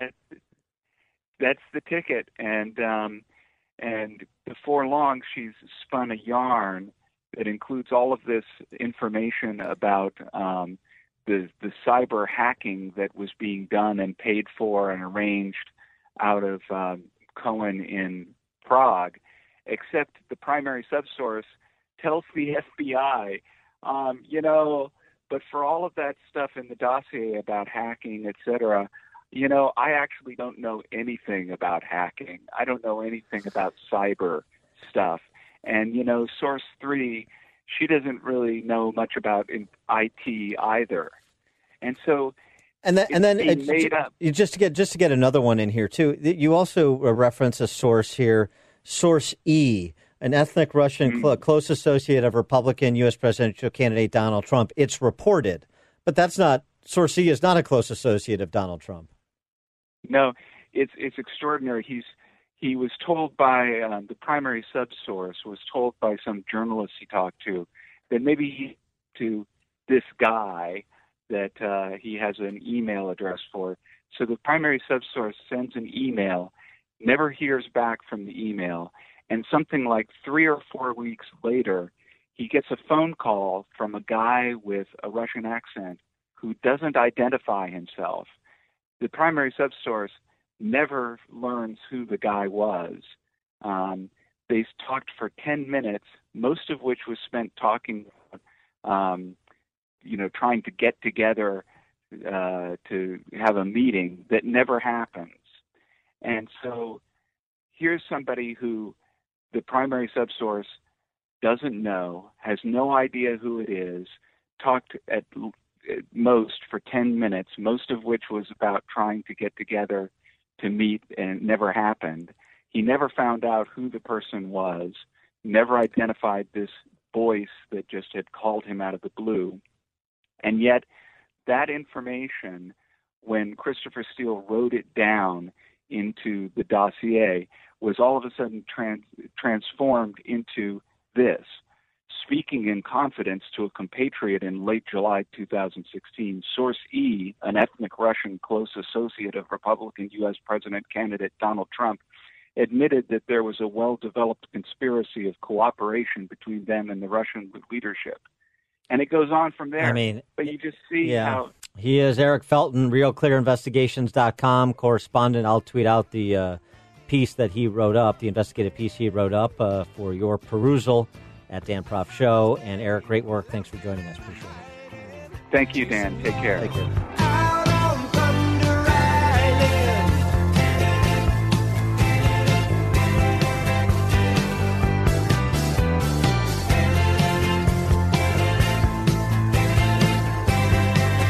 Listen to podcast of the show at danproftshow.com.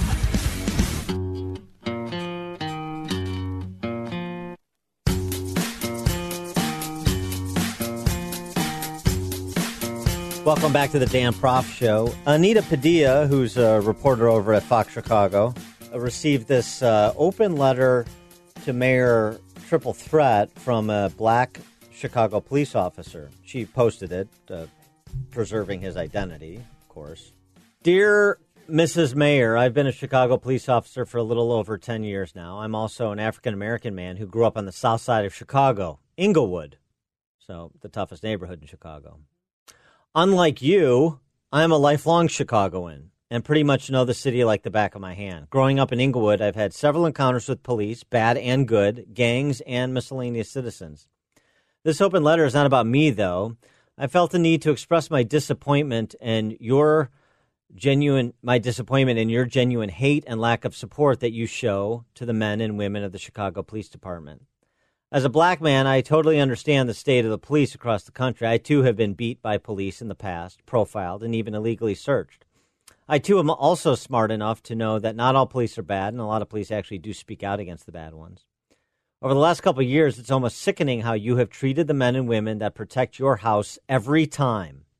Hundreds of protesters come and harass you, your wife, your daughter. During civil unrest over the George Floyd incident, not once did you visit any injured officers, come to districts, or into the trenches or battlefield to check up on any men or women of the Chicago Police Department? He goes through the other incidents, including officers who were shot, blaming the Chicago police in the Bobby Rush office incident, the great popcorn caper, and concludes, I grew up in this city in arguably one of the worst neighborhoods in Chicago in the entire United States. I'm not political at all, and I actually agree with you that our president is and can sometimes be a jackass. I'm also smart enough to know a mayor should not go on national television and tell him F you, and then call for a police officer to be fired for raising his middle finger at an unruly protester. Your agenda against us police officers is sickening and very discouraging. I invite you to have open discussions with officers and get to know the real officers putting in the work, not the puppets you handpicked to guard your home. Ms. Mayor, in the runoff, I actually gave you my vote and thought you would be the right fit. I was totally wrong. And in fact, under your reign, it's been several hundred homicides, including almost 20 under the age of 15. You've publicly humiliated your handpicked superintendent and again have showed your clear dislike for the men and women of the Chicago Police Department. Things won't change or get better until you try to make it better. We police officers have fought the good fight with you and will continue to do so without your support. God bless. That's got to be what it's like in places like Portland and Seattle and New York and Atlanta and L.A., Dallas, with police officers and the civilian political authorities. It's not a dynamic that is sustainable. So where does it go? And should Trump continue to intercede, not just threaten to intercede, as we hear the report yesterday that 150 federal law enforcement officers are going to be dispatched to Chicago the way they have been to Portland and Kansas City previously. For more on this, let's bring our friend Roger Kimball into the fold. Roger Kimball, editor of the New Criterion. Roger, thanks for joining us. Appreciate it. Hello there. So with respect to, the Trump choice, Selena Zito writes in the New York Post that essentially Trump needs to quell America's disruption. The great disruptor needs to quell the disruption. That's his path to victory. He can't just take a rhetorical position of law and order. Do you agree with that? Or if, these antagonistic mayors don't want federal help, or they're more interested in creating conspiracy theories about federal officers and extraordinary rendition and black sites and pulling people off the streets like a Pinochet death squad, then he should just leave them alone. Well, that's a very interesting question. I was talking about that very thing with a friend just yesterday. Basically, I think that the president does have to keep law and order, and we can't really let cities like Portland and Chicago and other such repositories of this kind of toxic culture descend into anarchy and chaos, because you never know quite where it's going to end. And the mainstream media, of course, is fanning the flames of this disruption, and will do everything they can to make it seem as though it's the president's fault. It's the same thing with the so-called coronavirus. I mean, the pandemic is over. The death rates have plummeted, but you wouldn't know that by listening to St. Anthony Fauci or reading the New York Times or attending to CNN. They have tried to keep the panic alive. It's panic at all costs. And I think that everything that's happening between now and November 3rd is all about November 3rd. It's a full court press. It's a monolithic wall. It's a primal scream to oust the bad orange man and install what? What are we installing? Joe Biden? It's not, but of course, Joe Biden his administration will be over the day after he's elected. We really are on the cusp of an extraordinary cultural revolution, the likes of which America has never seen. And I say that as someone who's written, extensively about, the dry run for this in the late 60s and 70s. We had a kind of cultural revolution then that could have turned out far more toxic than it did. It was bad enough. But this time, all the forces of progressive sentiment have lined up together, and they have on their side not only the left-wing academics and young radicals, but also corporate culture. I mean, the fact that an entity like Brooks Brothers should be, signing up for their self-abasement exercises and getting in line with a toxic Marxist, anti-American, Soros and Chinese-funded entity like Black Lives Matter is extraordinary, and it should give us all pause. Because, Victor Davis Hanson had a brilliant column yesterday at American Greatness where he pointed out that the real enemies of these people it won't, they say they hate the capitalists and so on, but it's not Jeff Bezos or Bill Gates or George Soros or all those other billionaires who are going to be hurt. It's Stalin's playbook. It's the kulaks. It's the small businesses. It's the independent people. The thing that they hate more than anything is the idea that you might be able to stand up for yourself. So it's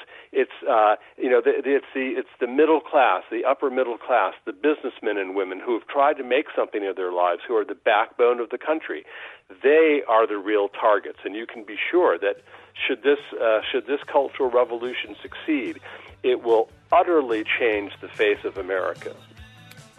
Let's hold it there, Roger. And when we come back, I want to ask you what Trump's overarching message should be to frame the November 3 election. More with New Criterion's Roger Kimball when we return.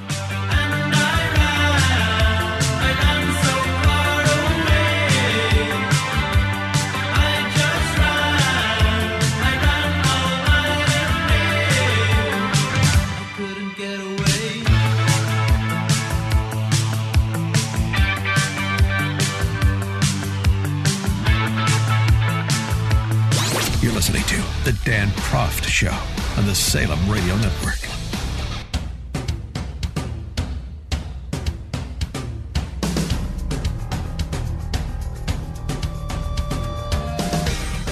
We're back with the New Criterion's Roger Kimball, and let's talk about the November 3rd election and what, if any, pivot Trump needs to make. Law and order coming out of COVID, and we won't be out of COVID, that regardless of what the numbers say, that's clear. The media's made that decision, and that comes as a surprise to no one. So what is his overarching message? To me, there was this moment the other night at Dallas where this black gentleman named Damani Felder filmed a impromptu Black Lives Matter vandal fest. And he's just filming them. He's giving commentary on what they're doing. And he says, this is what they want. It seems to me that's the frame through all of this. This is what they want. What do you want? Or this is what they want. This is what we want. This is what I want for you. Some facsimile of that. Yes. Is that how it needs to crystallize? Yes. I think that Donald Trump's speech at Mount Rushmore was, in my view, brilliant. And not just as a rhetorical artifact, but it really outlined two views of America. America as a freedom-loving republic governed by we the people, entrepreneurial, prosperous, generous, or it's cancel culture and the atavistic, savage, revolutionary, radical activism that we see on the streets of various Democratic-run cities today. The choice really is not between Joe Biden and Donald Trump in November. It's a choice between civilization and anarchy. I mean, you were describing before the yeomanry, to borrow Joel Kotkinism. It's basically the people who played by the rules versus people who say there are no rules. That's right. And the great advantage that people who say there are no rules have is that they have mastered the left-wing revolutionary rhetoric of caring and sharing. This has been true of this kind of revolutionary sentiment since at least the French Revolution, where they kept talking about virtue, how virtuous they were. The word virtue was always on the lips of Robespierre. He talked about virtue and its emanation, terror.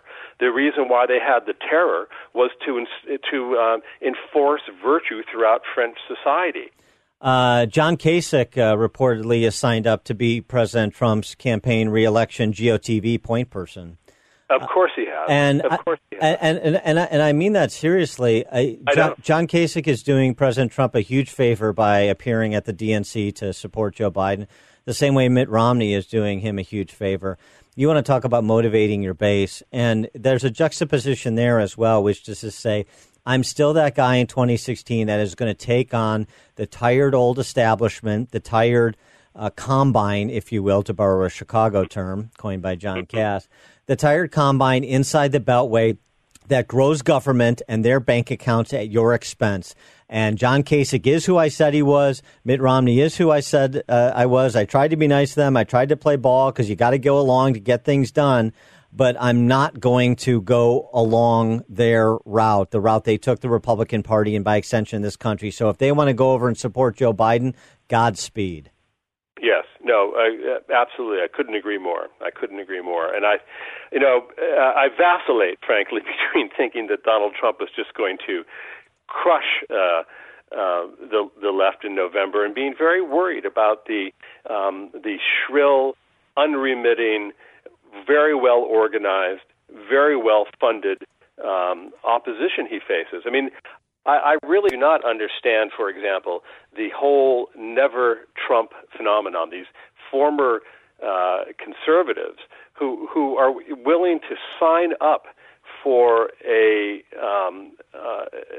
program that is deeply anti-American, anti-Semitic, and the enemy of democratic capitalism. I mean, how could they do that? How could they sign up for Joe Biden, who has, I say he, but of course it's his handlers. He has totally embraced the left wing of his party. This is, Bernie Sanders. It's Alexandria Ocasio-Cortez.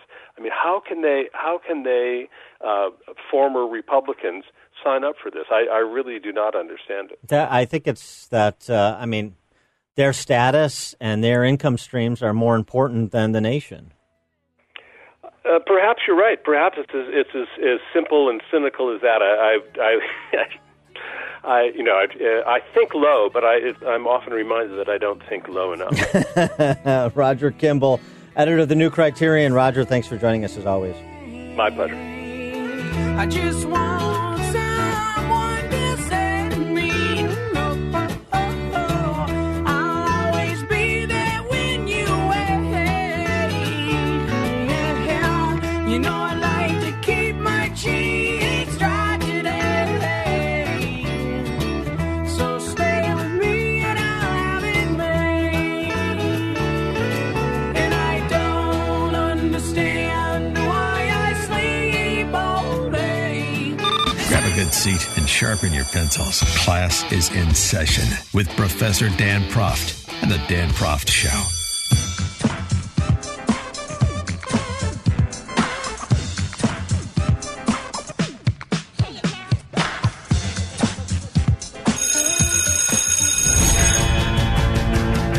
Cause they got the beat, the campus beat, the campus beat.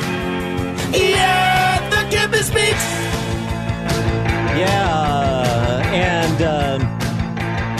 We talked quite a bit about K through 12 education earlier in the show on the matter of schools reopening, right at the outset of the show, in fact, with Dr. Roger Klein, former head of molecular oncology at the Cleveland Clinic.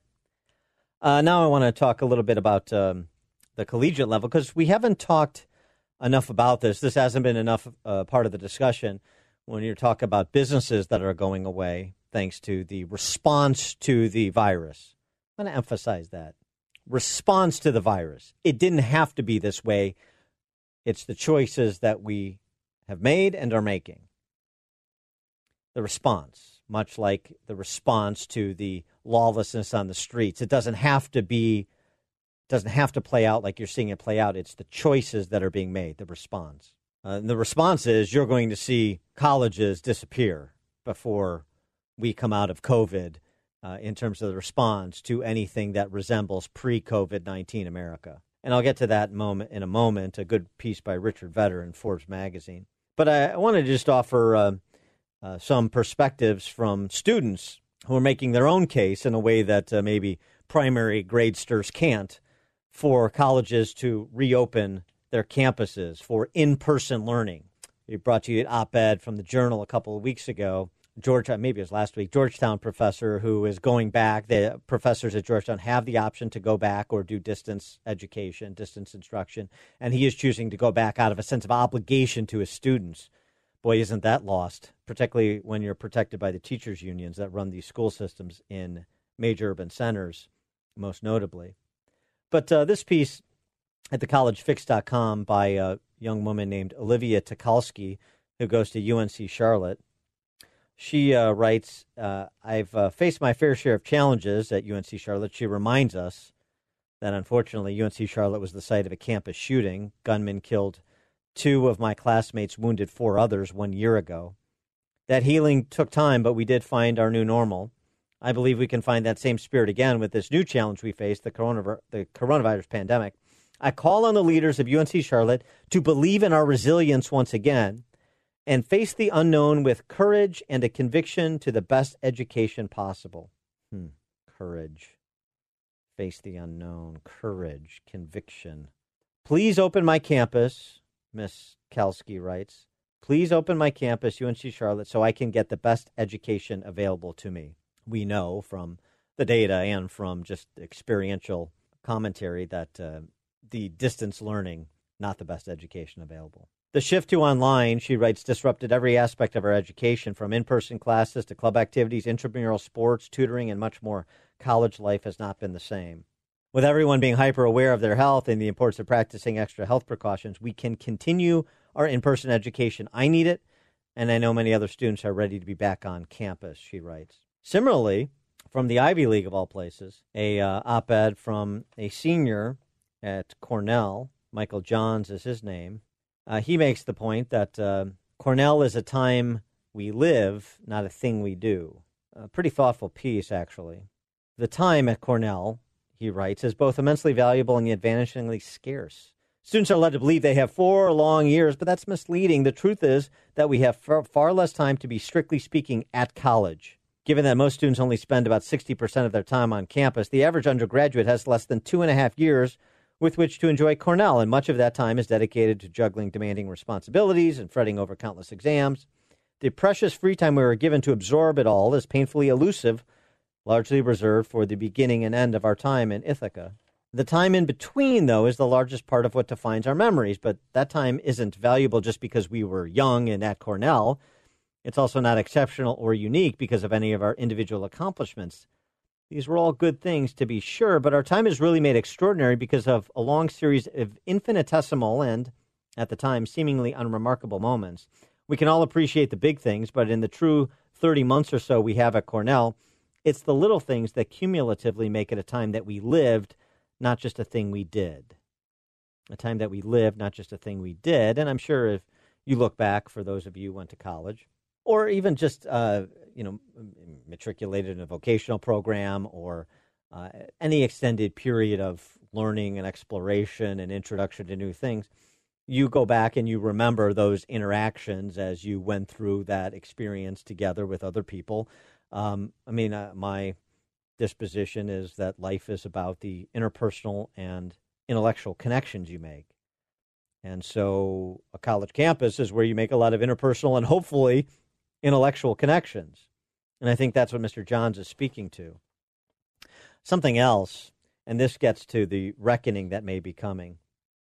A survey from the Koch Foundation in conjunction with College Pulse finds that while students give, and they surveyed some significant number, more than 5,000 full-time undergrads at more than 200 universities, most students gave their colleges pretty good marks for the response to the crisis. But if it's going to be online learning only or mostly, the vast majority of those surveyed think the school should reduce tuition rates.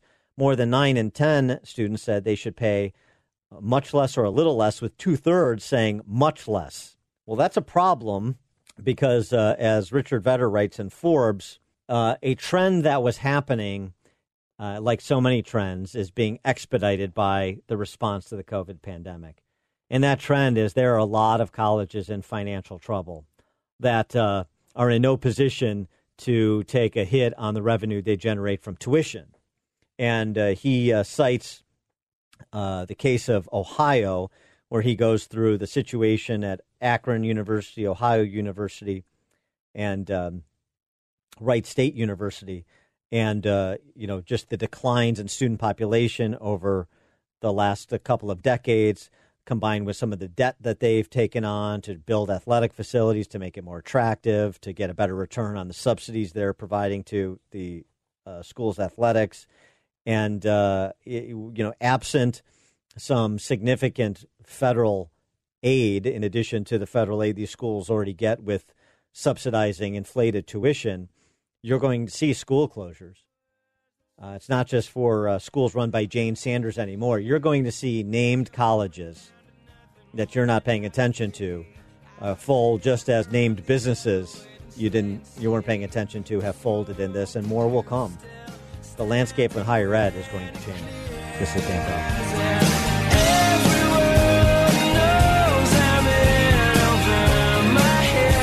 The more you listen, the more you'll know. This is the Dan Proft Show.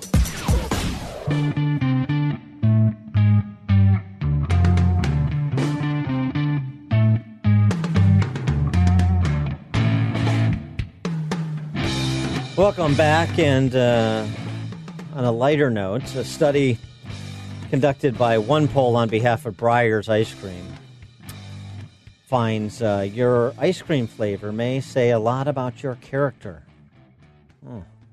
Some ice cream flavors predicting when you'll find love, while others determine whether you love dogs or cats, sci-fi movies or jazz. Boy, Breyers is doing a deep dive, to tickle people's taste buds. According to the results of this survey of 2,000 Americans, that was unfortunately limited to the basics. What about the discerning palate that likes, for example, your green mint ice cream? Not included. Basics: chocolate, vanilla, or strawberry. Strawberry ice cream, fans of strawberry ice cream, find love at the age of 24 on average. They reportedly like doing laundry, listening to jazz, and watching sci-fi movies. Fans of vanilla ice cream may not find love until the age of 25 on average. They don't enjoy doing laundry. They prefer washing the dishes, that is. They also like dogs and tend to be introverted and are night owls. This is like one of those post hoc ergo propter hoc. Wet sidewalks cause rain. Wet sidewalks don't cause rain. Liking vanilla ice cream doesn't cause these other things, but okay. The correlation, I'm sure, which I bet is very weak, but it's fun. Chocolate fans, they can't find love until the old age of 26 on average. They like romantic comedies as opposed to sci-fi. They're also extroverted as opposed to your vanilla introverts, which tends to make sense. I mean, thus the description of something as plain Jane as vanilla. The chocolate fans, by contrast, are the life of the party. They're extroverted, like pop and rock music. Mint chocolate chip fans, like myself, and particularly, more specific, green mint, because you could do the vanilla mint, not included in the survey. Although this report that comes to us from Fox News, of all places, suggests that you'll probably find love someday. Sure. That's what I've been told for years. The study also determined people's favorite ice cream topping. Surprising, 52% say chocolate chips were their favorite topping. I don't know why that's surprising. Whipped cream, 37%. Other popular topics included hot fudge, 49%, nuts, 40%. What about caramel? Yeah, I don't know. I guess I'm an outlier in this, and also the toppings don't seem to connect to any indications about somebody's personality, love of animals, or hobbies and interests, like doing laundry or washing the dishes. Interesting choices. Anyway, take this for what it's worth, which is, not much. Thank you for joining us on another edition of the Dan Proft Show. Please do so again tomorrow.